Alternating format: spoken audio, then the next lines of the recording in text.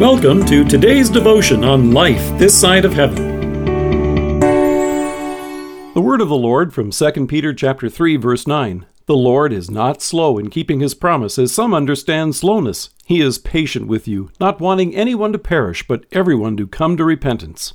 Last October, the New York Times had an article titled, Brace for Holiday Shipageddon. It noted the combination of our reliance on online shipping during a pandemic and our eagerness for online shopping during the holidays have made some e-commerce experts predict a Shipageddon in the United States. Delays and chaos as parcel companies already stretched thin also tackle a surge in holiday packages.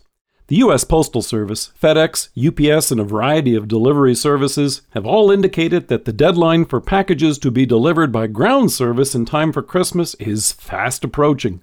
However, with so many packages being shipped this year, some are saying that delays may be inevitable.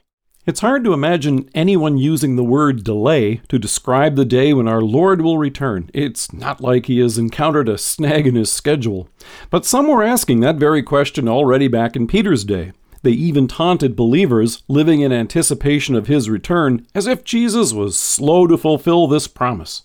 Describing the situation, he wrote, First of all, you must understand, in the last days, scoffers will come, scoffing and following their own evil desires. They will say, Where is this coming he has promised? Ever since our fathers died, everything goes on as it has since the beginning of creation. Of course, what is implied here is that there is no need to rush to repentance, no need to turn away from sin, at least today, no need to seek his mercy, yet. No need for confessing our sins right now. No need for God's forgiveness at the present time.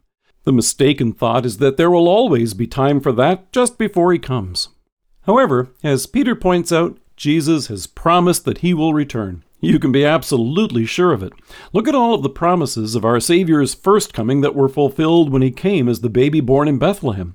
Over the course of centuries, God repeated the promise of our Savior's coming. And then, as Paul tells us in Galatians, when the time had fully come, God sent his Son.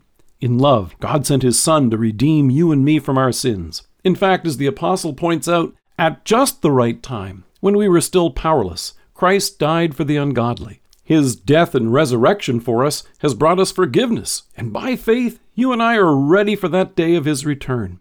It's interesting to notice the big difference in the worry and concern that a delivery calendar brings as opposed to the eager anticipation that comes with an Advent calendar. The season of Advent is filled with days of faith, anticipation, joy, and trust.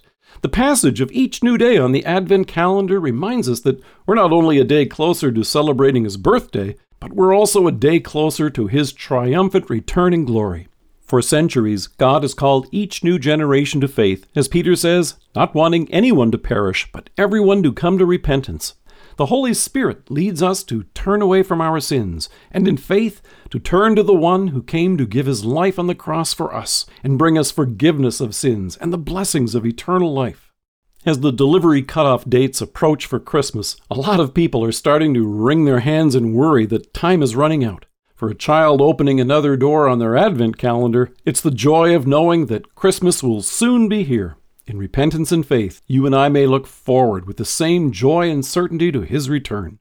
According to God's own schedule, our Jesus will return. It will take place in the fullness of time, and right on time, no delays. And through faith, you're ready. He will come, as the writer to the Hebrews reminds us, to bring salvation to those who are waiting for him. Let us pray. Loving Savior, thank you that in faith I may be assured of your mercy and ready for your coming. Amen. Thank you for joining us. If you're listening to us by podcast or on Alexa, we invite you to browse the resources that are available on our site at lifethissideofheaven.org. God bless you and have a great day.